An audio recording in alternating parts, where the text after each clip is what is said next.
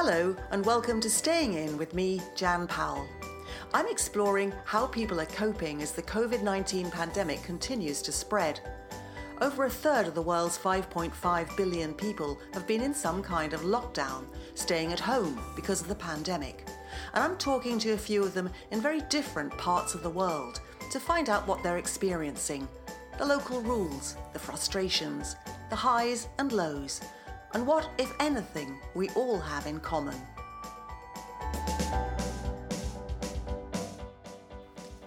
Today I'm talking to George Powell, a journalist and filmmaker who's lived and worked in Rio de Janeiro for the past 6 years.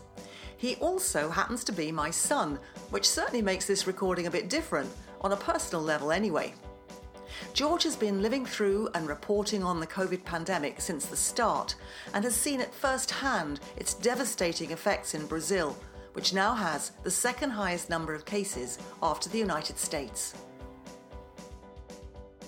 Hi, George. Hello.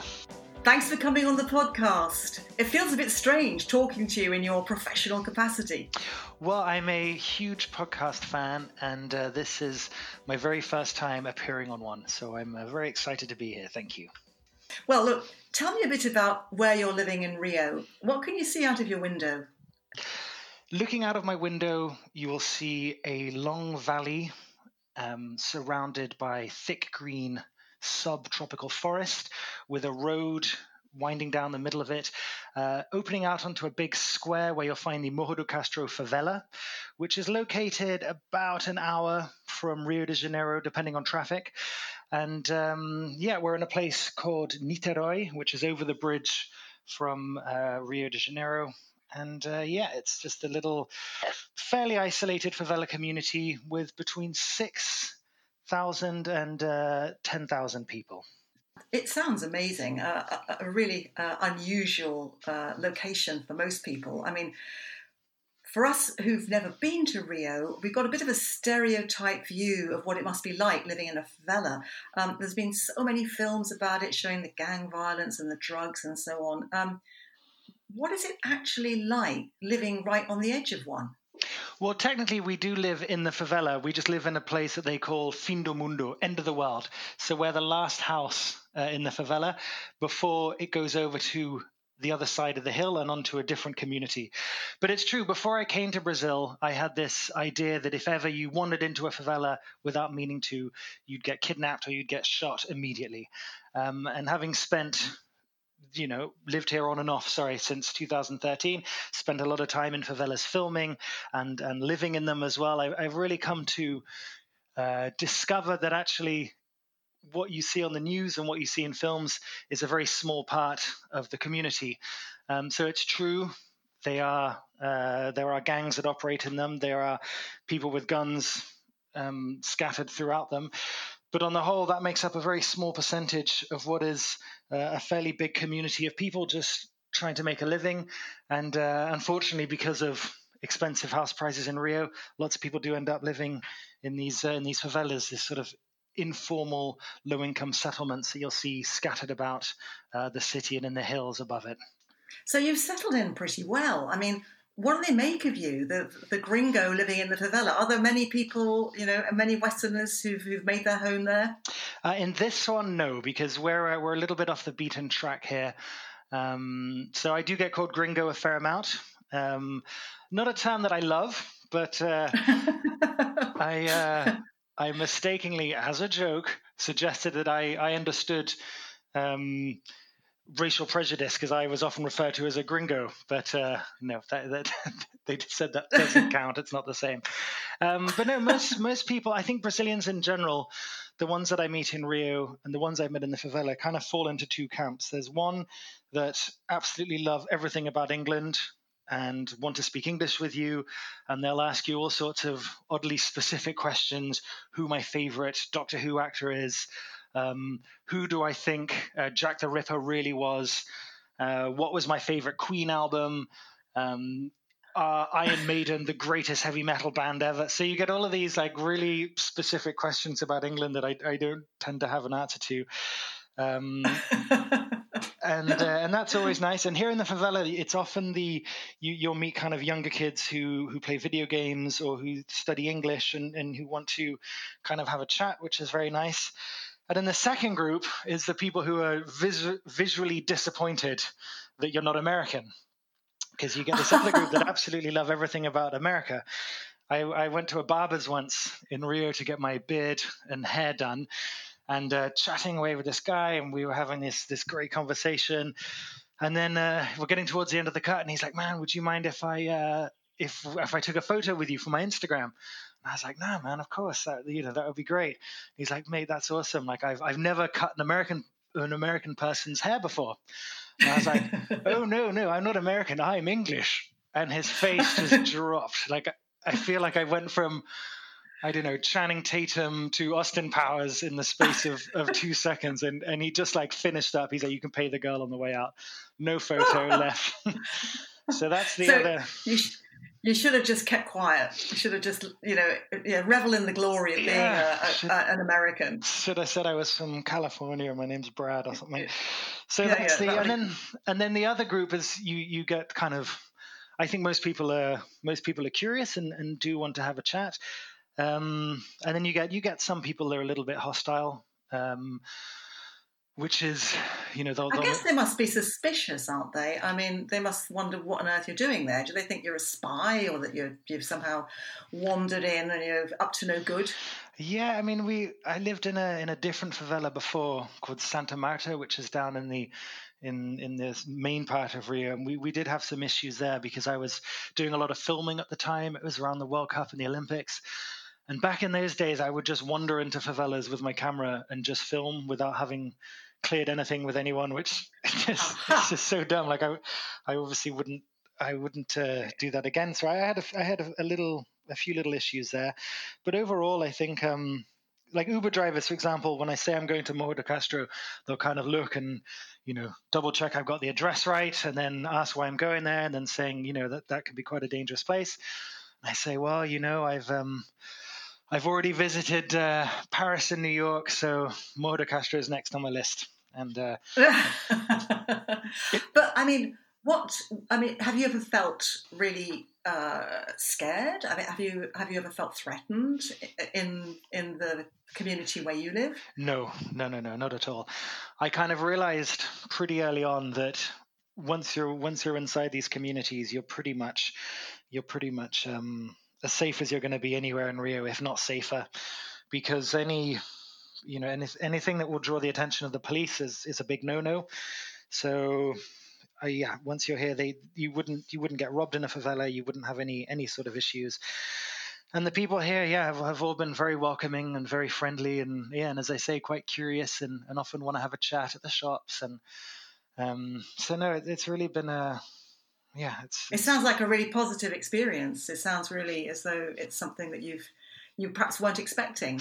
Yeah, absolutely. Like I've always been very interested in favelas, and from the first time I visited, looking up at them, kind of stretching off as far as the eye can see with these Lego brick houses all on top of each other, the crazy architecture. So I've always found them very interesting. I've visited a lot through my work. And this one here where we are, Morro de Castro, is a bit different because it's more spread out. It's a little bit more rural. So you get horses and goats and chickens walking up and down the road. And then obviously if you go to the center of the favela, it's more, as you'd imagine, houses all piled on top of each other, people living in very cramped conditions. But no, overall, I would recommend anyone visiting a favela if they get the chance. Obviously, try and visit with a local resident to show you around. But they're just very dynamic and interesting and exciting places. I get a little rush of excitement when I see I see a group of guys with guns walking past, and I just can't really help that. I try and have a little peek. So, but no, I've not had any negative experiences here. Touch wood. I guess we better talk about the wretched pandemic. I mean, this is Yeah, been hanging over you and hanging over all of us, and it's been a pretty dire situation in Brazil. You've got over 3 million cases and over 100,000 deaths. So how are you coping in your part of the city? The statistics are quite dire. Has there actually been a lockdown? Well, there's been lockdown, sort of more or less. Yeah, as you said, as of today, 26th of August, 116,000 deaths and 3.5 million cases Brazil-wide. So not been great. And certainly the government have taken a sort of hands-off approach, or rather putting the economy first. So in terms of lockdown, certainly the first sort of month, when there was that like COVID excitement, when everything was new and people were freaking out and mass buying toilet roll, that happened here as well. And for a while, shops did close and social distancing was imposed. Everyone was in masks. Public transport stopped.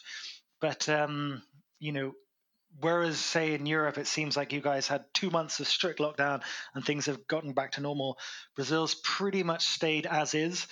And so I feel like we're really suffering from COVID fatigue at this point. Because although the cases are still rising, especially in Rio at the moment, we're doing one of the worst states in the country right now. Yeah, it's a real hotspot. Yeah, so in the favela, there was definitely a couple of weeks where things closed, everyone was in masks, and people were being very careful. Pretty much for the last 3 months, things have gotten back to normal, except for most people wearing masks in shops, but not so much out on the street. And now I was out yesterday, and you're sort of half masks in the shop, nobody on the street with them. In Rio itself, you're still looking at around, I would say, almost everyone wearing a mask on the street. You're getting temperature checks going into shops, and you're getting hand sanitizer as well. But even that, like, I feel, whereas at the beginning it was like when they reopened the shopping malls and stuff, the guys with the temperature guns were checking everyone, and I saw them yesterday, and he would kind of vaguely point it at a group of people, and then everyone would wander in. So there's definitely COVID fatigue at the moment, and I know what you mean about that.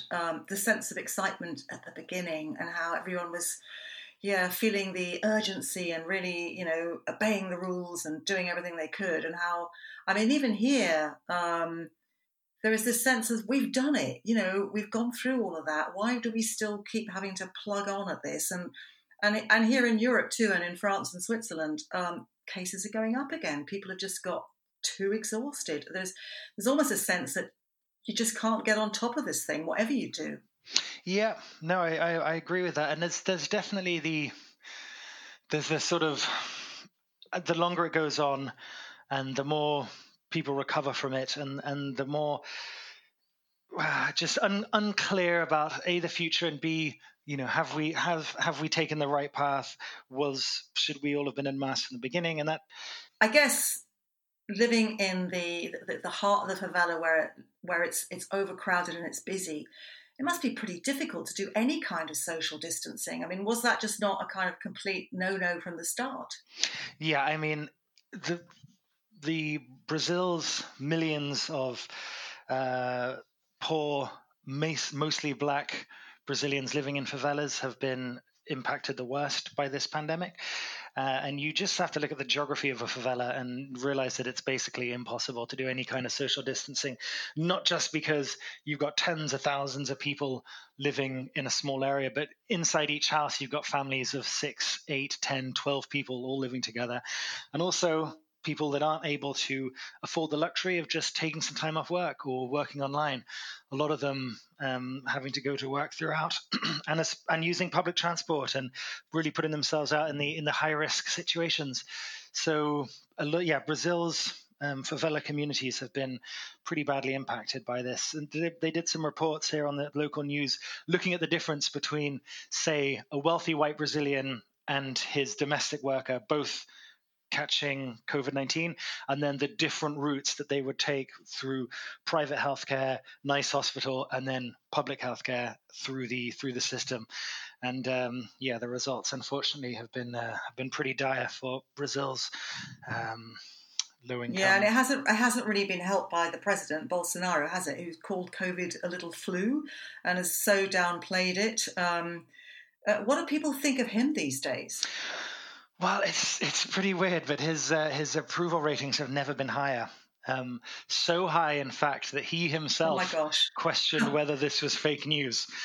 So yeah, I think it was in the last 2 weeks, the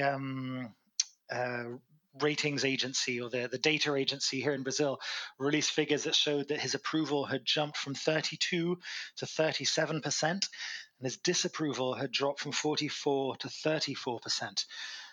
Throughout the last couple of weeks in this pandemic, which is crazy when you think hundreds of thousands of people are dying. That is crazy. Yeah, completely crazy. Well, it comes down to, in simple terms, it comes down to the emergency financial aid that he's provided millions of Brazilians. So he passed this emergency financial aid, which gives people, it's around $120 a month to millions of Brazilians, of Brazil's poorest families, in order for them to help them through this pandemic. So he's prioritized the economy from the beginning, and allowed businesses to stay open. So while the political elite and the media have really gone at him saying this is completely nuts, for the poor it's not been the same thing, because they're looking at this as like, well, if we don't work, we're not going to survive. So he's allowing us to keep working. They're seeing it as a good thing. And also, it's meant that these millions of people are suddenly having unprecedented monthly income. And especially in the northeast of the country, which was previously staunchly anti-Bolsonaro, a lot of them are now saying that they would vote for him in future, because he's taken these families who have been on extreme poverty, he's taken them out of it, even if it is temporarily. So in a very sort of practical sense, they're seeing this as somebody who's putting money in their pockets, and this money is reaching them long before the coronavirus has. So they're kind of seeing it as nothing but a good thing. That's extraordinary. And where's that money coming from? I mean, who's supporting all this? Is he bankrupting the economy to keep the economy going? He may well be. Yeah, a few experts have said that this is going to lead to big problems down the line. But before we sort of go on about Bolsonaro being this massive hero, before the pandemic broke out, one of his big things was cutting financial aid and state support to these same millions of Brazilians. He cut the Bolsa Familia, which was the money that they receive monthly to kind of help the poorest stay afloat. That was the measures put in by previous President Lula. So he went in and cut that, and a lot of the families here in the favela were impacted by that. And then when he realized that he would have to give some kind of aid during the pandemic, he was pushing for $35 a month. And thankfully, other politicians in Congress said, no, that's not even a helpful amount. No one can live on that. So they forced him to up it to 600 reais, or about $120. So the thing that he fought tooth and nail against has actually come back to win him massive support. So. And even he is surprised. That's extraordinary. Even he can't believe his good luck. Yeah, and he's just, he's one of those Trump figures where people see him as, he's not your typical politician, and he he's like us, and he speaks his mind, and he's just rude and offensive and sexist and racist, and the list goes on. It really is, and it's also comes amongst a general feeling that I feel people are kind of immune to the scandals. Remember when Obama wore a brown suit on some kind of military event, and people back in the day said this was like a huge lack of respect to the military, and that was the kind of thing that people were up in arms against. And now it's a weekly occurrence with people like Trump and Bolsonaro, and he's just been involved in scandals from the beginning, but people don't seem that bothered. There's just been a complete change mindset, hasn't there? Complete, what people expect of their politicians is just so different. It's completely changed. Yeah, absolutely, and it's happened very quickly. And another kind of sort of depressing view I saw as a Latin American analyst here based in Brazil was saying that one of the reasons perhaps to explain this support is that especially your sort of low-income poor Brazilians are judging or consider the coronavirus pandemic, say, like a natural disaster. It's something that happened. It's nobody's fault. There's nothing you can do about it. And unfortunately for, say, young black Brazilians, Brazil has 60,000 homicides a year, which is one of the highest in the world outside of a war zone. So you get these big communities where people die young from preventable diseases. Homicides, a lot carried out by the police, happen on a daily basis. And then you get this pandemic that comes in and kills a couple of 100,000, and people just kind of see it as, well, it's going to happen. There's nothing we can do about it. So we may as well. So is it a kind of a fatalistic attitude to life? Is it that God decides, or, I mean, it's a strongly Catholic community too, isn't it? Is it just a put your faith in God and He'll protect you if you're worth protecting? Yeah, I think so. I mean, well, evangelical Christians are the big ones, especially in the favelas, which of course Bolsonaro had himself ordained as an evangelical minister, which was a huge draw to a lot of voters. And yeah, how cynical is that? That's so cynical, isn't it? Just get yourself every possible ticket so that they're going to vote for you. Yeah. I mean, I'm sure he does believe in God. His saying is, I'm going to get this wrong now, but Brasil acima de todos. Deus, I can't remember. We'll have to cut that bit out. But basically, he does put God even above Brazil. So religion's a big deal here for sure.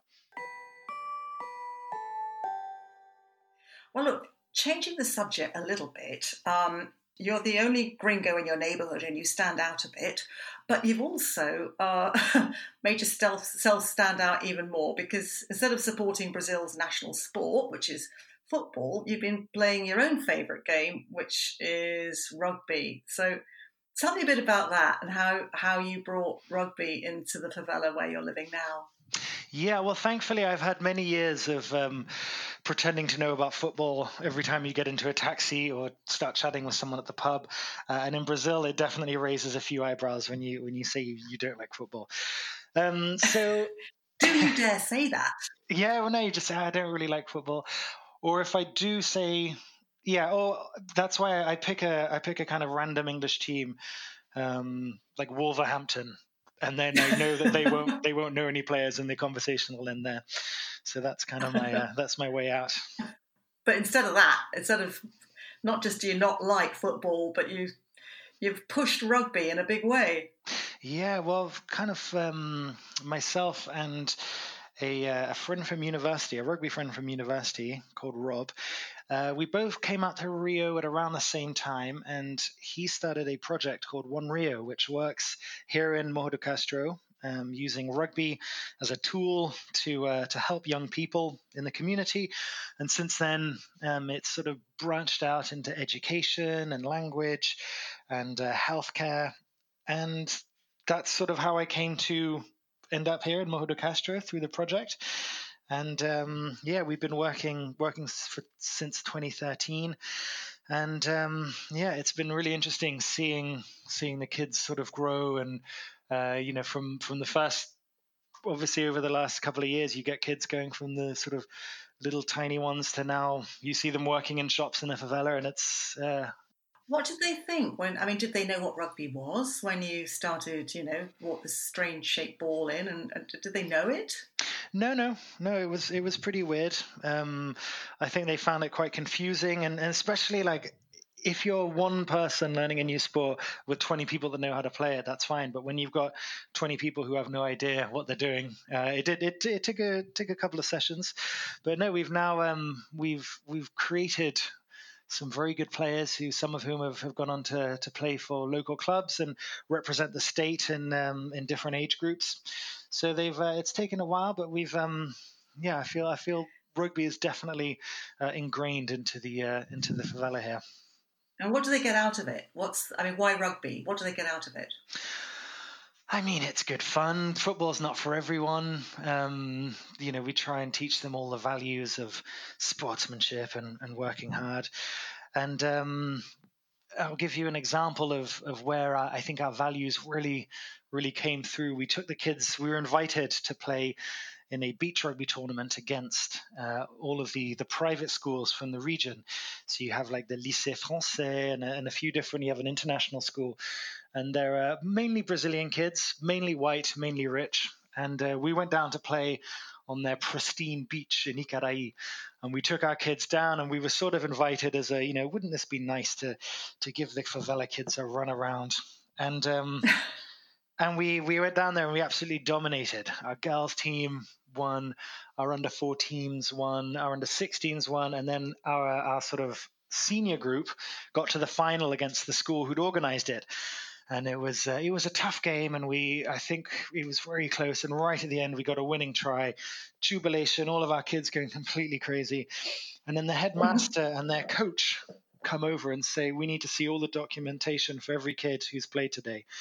And so in Brazil, you have to sign a contract, you have to fill out questionnaires to show you know how the rules. It's all safety bits and bobs. And they wanted to check every single one because they were looking for an excuse as to why perhaps they could disqualify us, or they thought some of our kids were too old. And this led to big arguments on the beach. We'd already showed them. The tournament organizers had seen it. They'd signed off on it. It was all fine. And in the end, we had to agree that it was a tie, that the last game was a tie, and that both their team and our team had come in first place. And it was just them unable to come to terms with the fact that the poor black kids had come down off their favela, off their hill, and had beat them on their own tournament. And so just really kind of rotten scenes with the coach shouting. And we then not the gentleman's game that you would hope. Ooh. No, absolutely not. And then our little one of our kids, Frank the Tank, Thomas the Frank Engine, he walked over and gave his medal to this lady coach, and said, hey, I think this means a lot to you. I want you to have it. And this really nice gesture, we kind of expected her to say no, and she just grabbed it off him. Like, I'll take that. So yeah. Oh my goodness. She obviously hadn't learned her lesson. But it was fine. Like, our kids then, you could tell their students were embarrassed. The parents were kind of embarrassed. It was not a good look for the school. And our kids ended up swapping their medals, so gave away their first place ones to the second place ones. And it was just, there's rich white Brazilians. Those kids will probably get their own way in many aspects of life. But on a rugby pitch or on any kind of sporting field, you can't just get your way because you want it. So should have been a good lesson, but there we go. Sounds like a film, actually. You can imagine that being worked into some sort of, a different view of favela life. It would be, wouldn't it? Yeah. Sure. That must have been quite a day. Yeah.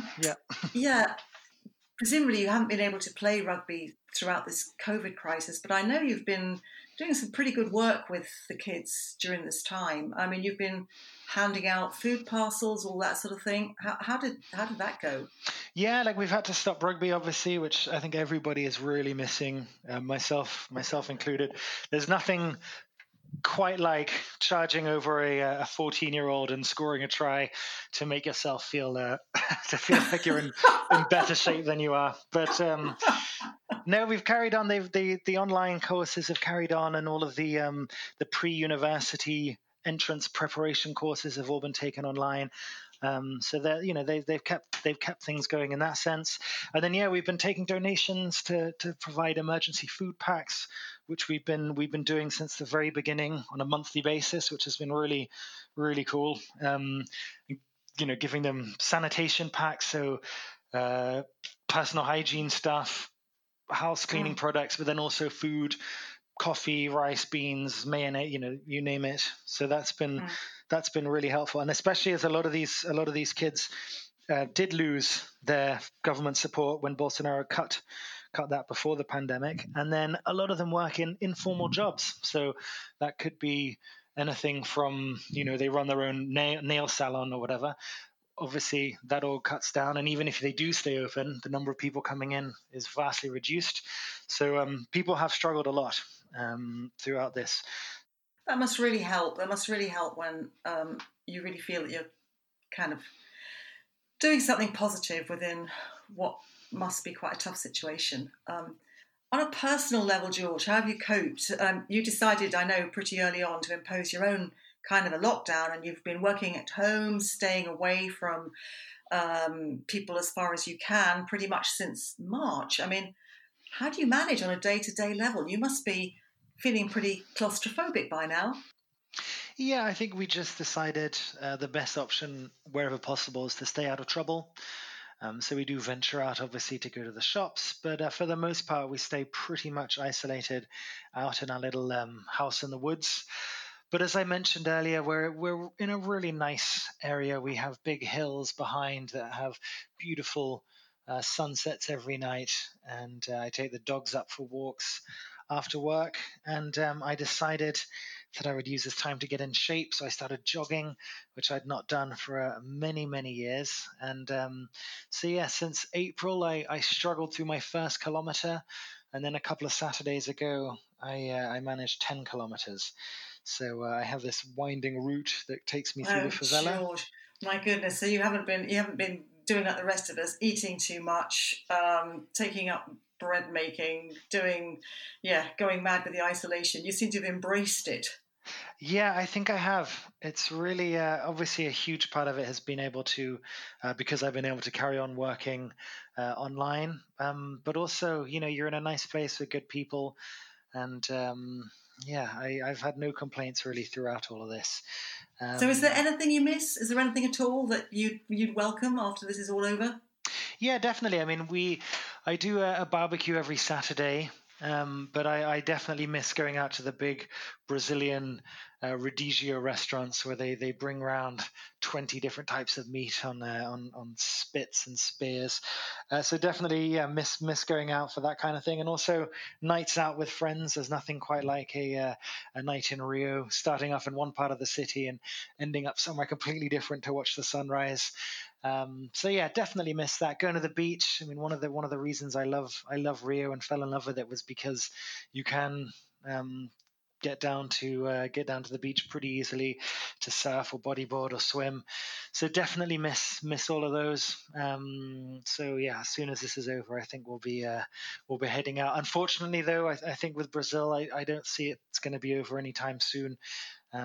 So we'll just have to play it by ear. Having spent one New Year's Eve with you on the beach in Rio, it was amazing, and I can totally get the feeling you have about wanting to get back down to Copacabana or wherever it is.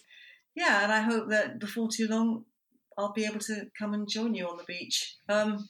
Thanks so much for talking to me today. It's really been an insight. And we'll stay in touch. Sounds good. It's been really nice, and stay safe, and we'll chat soon.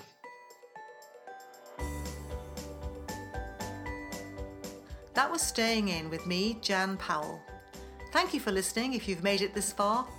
It's been a family affair. A big thank you goes to Hugo Powell for his music, audio production, and patience. If you've enjoyed the podcast, please do share and subscribe. The next one will be along very soon.